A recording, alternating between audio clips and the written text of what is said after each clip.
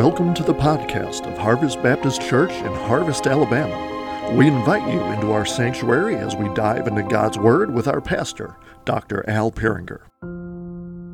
Well, we want to look in Genesis 3 tonight and, just continue getting this basis, this beginning of Scripture that gives us the basis for everything else that's going on. It gives us an understanding of why God is doing what He's doing throughout the rest of Scripture. Because, we learned that at some point God had created in a spiritual realm for Himself with spiritual beings, and then sometime after that, and, I don't know how time works for them, but after that, He created a physical realm with physical beings. He started with, there was absolutely nothing, and then He created this unformed and unfilled chaos, and He formed creation. He filled creation with all sorts of creatures, but it culminated in humanity, who are God's imagers. And humanity were to be God's vice-regents on earth. They were to represent Him. They were to fill the earth. They were to subdue the earth. They were to take dominion of the earth under His dominion. Humanity would be under God's dominion, and the earth would be under their dominion. They would be His vice-regents. But, at some point, one of God's spiritual creatures decided to rebel against God. He wanted to take a position of authority that didn't belong to him. He was filled with pride. He was filled with arrogance. He thought that he could do things better than God. Like that song goes, anything you can do, I can do better. I guess he thought he could run things better than God or something. I don't know. But he wanted to usurp God's position. But he made his move by approaching God's physical creation, tempting the man and woman to join him in his rebellion. I mean, if the man and woman would eat of the tree of the knowledge of good and evil, he said, well, if you do that, even though God said not to, you don't have to listen to God.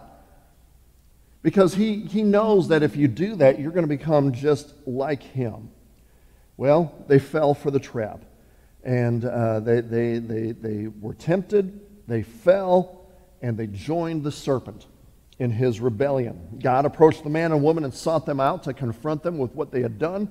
And the man and woman, they were filled with guilt and shame now, something that they hadn't had before. But now they had this guilt and shame. They tried to hide from God, which is an impossible task. They tried to escape from God, which is an impossible task. And they were confronted with their disobedience. But they didn't want to take responsibility, so they wanted to play the blame game. So the man who was confronted first, because he was the head, he was the covenant head, he was confronted first, and he said, well, it's that woman you gave me. And then so God confronted the woman, and the woman said, well, it's that serpent, this thing over here. It deceived me, which it did. Still not an excuse. Well, God had said, if you disobey me in this, if you eat of this tree, you will surely die. You will be judged. Well, judgment time has come. And yet, even in the midst of declaring judgment, declaring what is death, they would die, God also declares a plan of redemption. God does not give up on humanity. God does not give up on us. And so He has this plan, but judgment is real. And so, as we often see as a theme within Scripture, God's justice and God's love and mercy, they're there together. There's this tension between God's justice and God's love and mercy. Now, we know that tension is taken care of at the cross of Jesus Christ. God's justice is perfectly taken care of. God's love is perfectly expressed toward humanity. But I want to look at the consequences of what these creatures, the serpent and Adam and Eve, had done. And so, looking in Genesis chapter 3, let me read verses 14 through 24. It says that the Lord God said to the serpent, because you have done this, cursed are you above all livestock and above all beasts of the field. On your belly you shall go, and dust you shall eat all the days of your life. I will put enmity between you and the woman, and between your offspring and her offspring. He shall bruise your head, and you shall bruise his heel. To the woman he said, I will surely multiply your pain in childbearing. In pain you shall bring forth children. Your desire shall be contrary to your husband, but he shall rule over you. And to Adam he said, because you have listened to the voice of your wife, and have eaten of the tree of which I commanded you, you shall not eat of it. Cursed is the ground because of you. In pain you shall eat of it all the days of your life. Thorns and thistles it shall bring forth for you, and you shall eat the plants of the field. By the sweat of your face you shall eat bread, till you return to the ground, for out of it you were taken. For you are dust, and to dust you shall return. The man called his wife's name Eve, because she was the mother of all living. And the Lord God made for Adam and for his wife garments of skin and clothed them. Then the Lord God said, behold, the man has become like one of us in knowing good and evil. Now, lest he reach out his hand and take also of the tree of life and eat and live forever. Therefore the Lord God sent him out from the Garden of Eden to work the ground from which he was taken. He drove out the man, and at the east of the Garden of Eden he placed the cherubim and a flaming sword that turned every way to guard the way to the tree of life. And so God begins his judgment, and it begins with the serpent, the one who began it all. Actually, he's the one that's going to lose the most in the long run, although Adam and Eve lost the most immediately. God said that the serpent is the most cursed being that exists. The serpent will go on his belly and will eat dust all the days of his life. I mean, that's what a serpent does. That's just the way that they were made. But, within the picture of who this creature is, I know some people say that, well, that means that snakes used to have legs and then they lost them and things like that. But I think that something that makes a little bit more sense is what God is saying is he's making the serpent docile. He is declaring, this is the curse, that the serpent is going to lose his power, that he's going to be made nothing. He thinks he's powerful. He thinks he can do these things, but he will not be able to.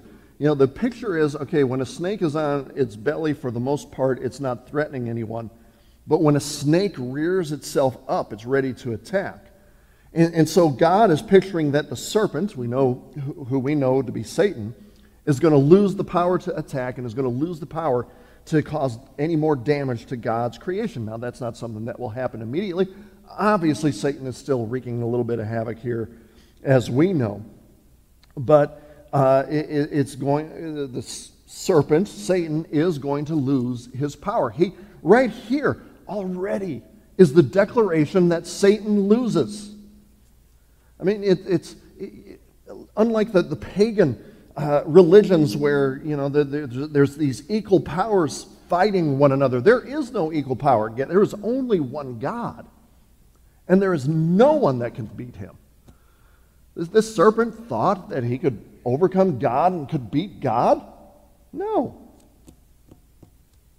You're going to eat dust. You're going to eat dust. You're going to be powerless. You're going to be a disgrace. You're going to be a humiliation. You're going to be brought low, is what he's saying to the serpent. And here's the thing. God says that it's going to be all the days of your life. There is no hope for the serpent. There is no hope for the other spiritual beings that join the serpent. That there is no redemption of angels. There is no turning back for these spiritual creatures. He is brought low. He is cursed for all of eternity. And then this is driven home in verse 15. Now, verse 15, here's a fancy theological term, is known as the proto-evangelium. Okay? Sounds like a rock band.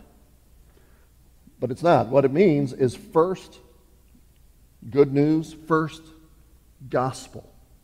God gives a small glimpse already into his plan of defeating the serpent.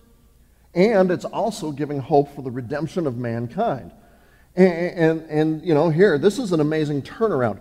The serpent thought that he was bringing about the destruction of humanity, when in turn, God is going to use humanity to bring about the destruction of the serpent. Well, actually, one person within humanity. But God, he first says, I'm going to put enmity between you and the woman. There's going to be a hostility between two opposing forces on this earth. It starts with the individual woman and the serpent, but then he says it's going to be your offspring or seed, some versions will say. And, there's going to be hostility between your seed and her seed. There's going to be this hostility, so spiritual offspring. It's spiritual offspring. The serpent can't have physical descendants. And so it's going to be a fight between the spiritual descendants of the woman and the spiritual descendants of the snake. There's going to be two different camps in this world, those that belong to God through the woman and those that belong to the serpent. And there's going to be constant conflict. And now, it talks about the seed of the woman and it talks about the seed of the serpent. And here's the thing, the focus of the rest of Scripture comes upon the seed of the woman. So, God talks about the seed of the woman. Well, then, the rest of Scripture starts talking about this seed, this offspring. Because, we're going to get into chapter 4, which is Cain and Abel. Cain, the seed of the serpent, Abel, the seed of the woman. The serpent thought, through Cain, by destroying Abel, okay, the seed of the woman is cut off. Well, no, they give birth to Seth. And then the line, then in chapter 5 of Genesis, you have this genealogy from Seth, and it moves on down, going through all these people, until it comes to Noah. This is the seed of the woman that God is talking about. It goes from Noah, and it goes through some other things, and it ends up with Abraham, and then Isaac, and then Jacob, and then Judah. And then, the seed and the genealogy continues through David until finally the seed, the offspring that God had promised comes.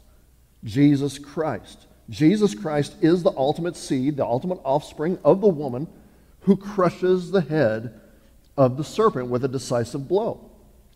Now, we know that the blow came at the cross, but that's the full effects of the cross haven't been felt yet.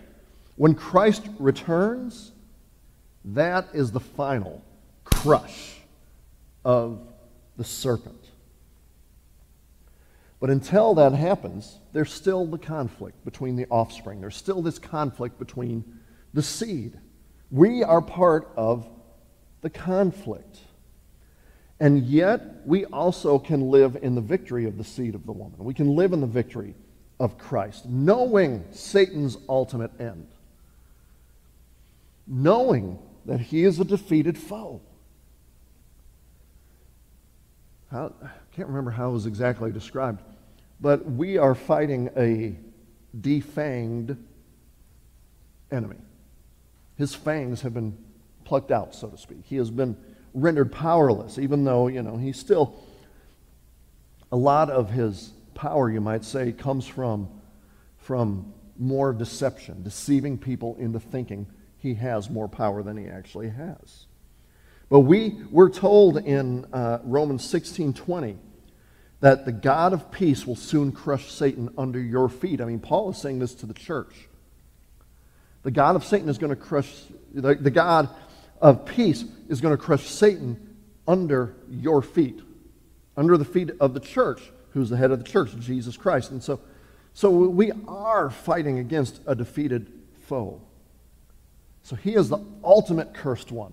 He is the one that gets the ultimate judgment. However, the serpent is not the only one to come under God's curse and judgment. Now, there's a different plan for humanity. God has a plan for humanity. Yet man and woman still come under curse and judgment. And what we find is that the charge that was given to man and woman about their work on earth is going to be filled with problems and difficulties. When you think about what God had told Adam and Eve, this is what humanity is going to do. Multiply, and work the earth and take dominion over the earth and subdue the earth. Well, the curses fall right in those categories. So God begins with Eve, and her judgment impacts her two primary roles, that of childbearer and that of helper to man, because they were given the charge to multiply. Multiply. Have babies. Go, have many babies.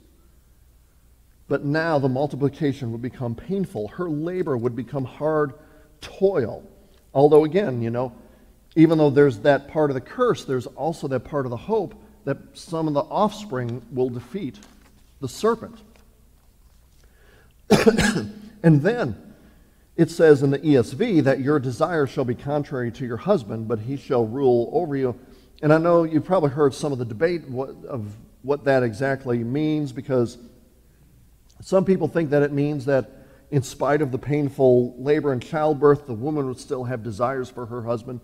But I don't think that's where it's going, because the same words for like desire and rule are found in Genesis 4:7, where God gives Cain this warning. God says, if you do well, will you not be accepted? And if you do not do well, sin is crouching at the door. Its desire is contrary to you, but you must rule over it. And so I'm thinking that it's more likely that the curse is that the desire of the woman will be to exercise rule over her husband. And so it's talking about there's going to be this struggle in relationship. There's going to be struggle in human relationships, period now. But now the relationship that is supposed to be the closest and the most intimate, where everyone is supposed to be on the same side, that relationship between man and wife is going to be filled with strife. It's going to be filled with problems. And let's face it, it is. It's just hard dealing with people in general, right? But sometimes it's even your own spouse. It's like, but that's part of the curse. There's going to be struggles. And God says, I think even in the original creation, man was given a leadership role and a woman was given this helper role in the original part of the relationship. But now with the curse, the woman is going to desire to control her husband, and nevertheless, the man will rule the relationship. Although, here's the thing, it was never meant to be a tyrannical rule. It was to be a side-by-side rule. It was to be a sacrificial rule. It was to be a service kind of leadership out of love. But now, just because of the curse, things are all messed up. Men do not lead like they should, and there's this struggle in relationship and all of this. And so here's the curse that is brought down on the woman, but now God turns to the man, who's the covenant head of humanity. While Eve was deceived, man willfully disobeyed God. And his curse, if you want to have a little play on words, is similar to the woman. While the woman's labor would be painful and full of toil, now man's labor is going to be painful and full of toil, but it's obviously a different kind of labor that I'm talking about, because man was placed in the garden to tend the garden, to work the garden, and then they were to multiply and stretch out from there and subdue the earth. That was his part of taking dominion over the earth. So not only were they to take dominion over the animals, they were to take dominion over the earth, the plants. Everything they were supposed to take dominion over. But now, what was supposed to be a meaningful work of God has turned into painful labor. It was supposed to be a joyous stewardship of the earth.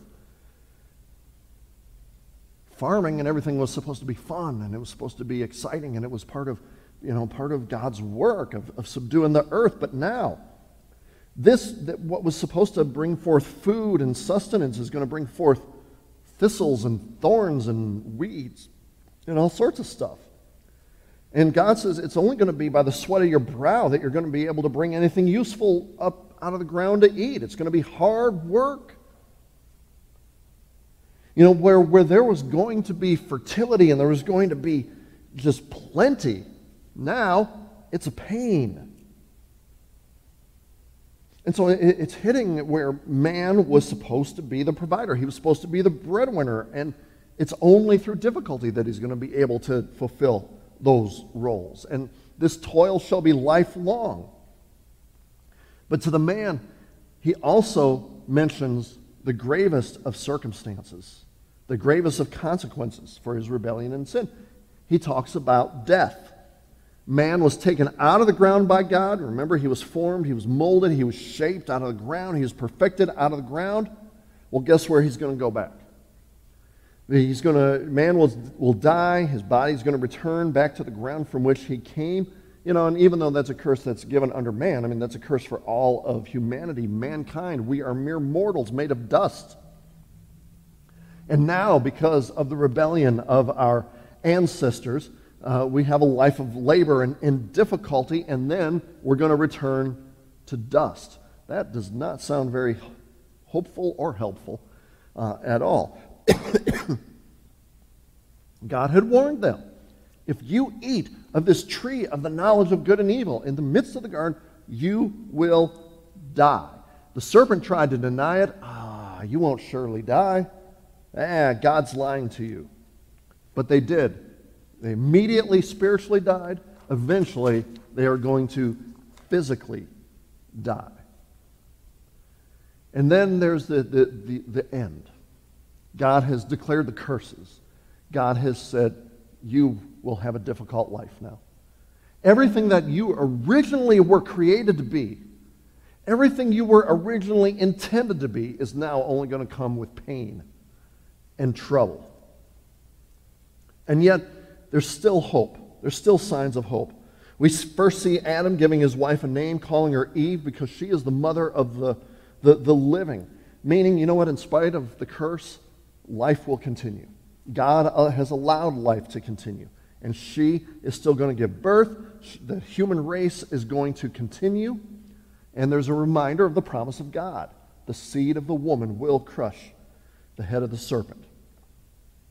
One can also consider this an act of faith by naming her, naming her life. Even though Adam faces death, he's naming her life because he knows, based on the promise of God, that life will continue. That God will continue not only physical life, but the serpent will be crushed. Another sign of hope is God giving covering for Adam and Eve's nakedness. God is the one who provides for the covering of guilt and shame. If you remember earlier, Adam and Eve, they tried to cover themselves. They tried to cover their own guilt and shame with fig leaves. But those wouldn't do. Mankind can't cover what they did. God has to provide cover. And this most certainly points to God's provision of Jesus Christ. We cannot cover our guilt and shame and sin. Only God can. Only God can provide, and now God has provided. Yeah, he provided Adam and Eve with some skins. I guess the original, original clothes of leather or whatever. But ultimately, he would provide the greatest of spiritual coverings through Jesus Christ. And just as the animal sacrifices were shadows, pointing to there were types and shadows pointing to the sacrifice of Jesus Christ, so it is here. God is going to provide a covering of righteousness. Now, in chapter 2, another tree had been introduced among them all, and it was the tree of life. Don't know exactly how it all worked. I don't know if it means that like Adam and Eve just continuously ate of the tree of life, just that's how their life was sustained, or if it just means that the tree of life was the source of life, and now they're just cut off from it. But what we do know is what it's saying here is that Adam and Eve have been cut off from the source of life. That's why they die. That's why they die spiritually. That's why they die physically. Mankind is driven out of the place where they would have divine encounters, where they would have sweet fellowship with God. And now they're going out into a cursed world. A world that will only be subdued through difficulty. And to make sure that man doesn't make his way back to the tree of life, and don't know, because God had kind of pulled out from there. It talks about these cherubim and then this flaming sword that's, I don't know, flying all over the place. Really have no idea what that means. I mean, I'm having a hard time trying to picture that and all that. But it just means that God has cut man off from the source of life. That is the curse. They no longer have the source of life. They are now introduced to death. But you find in the book of Revelation that access to the tree of life is given again to mankind through Jesus Christ.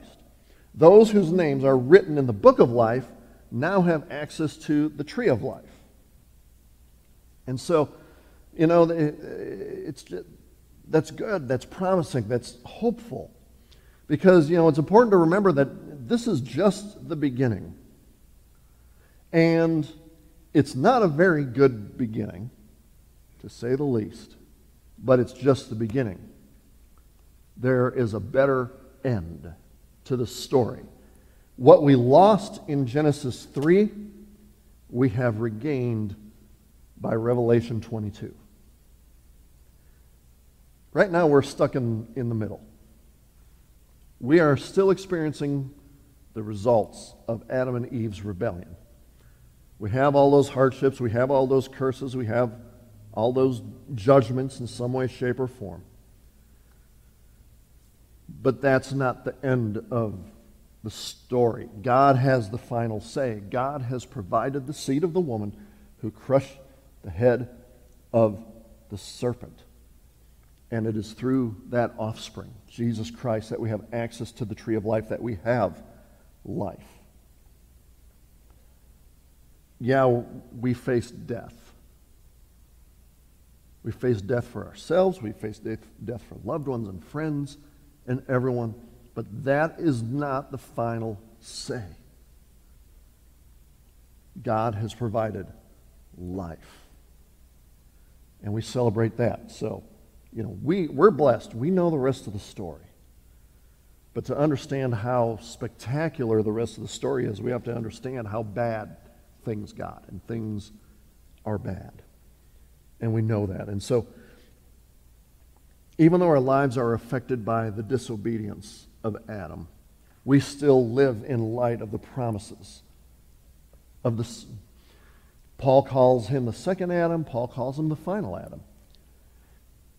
People who are in Adam, the original, they're dead spiritually, and they're connected now with the seed, the offspring of the serpent. But now, through the second Adam, through the final Adam, there's a new people. And we are the seed of the woman. We are part of victorious. We are the victory that Christ has provided. And so we live in light of that. And so, whenever things do get tough in this world, reminding us of the curse that we are under, we always remember there is more to the story. And we know how it ends. And we want to live in that hope. Thanks for listening to the podcast of Harvest Baptist Church. For more information, visit us online at harvest-baptist.org or find us on Facebook, Instagram, or Twitter. You can also find info on our children's ministry on Facebook at Harvest Baptist Children's Ministry or on Instagram at kidsquest_HBC. Our student ministry is on Facebook at HBC Vertical Student Ministry and on Instagram at VSM_HBC. We welcome you to join us on Sunday mornings at 10 a.m. We are located at 8999 Waltrana Highway in Harvest, Alabama. Thanks for listening, and God bless.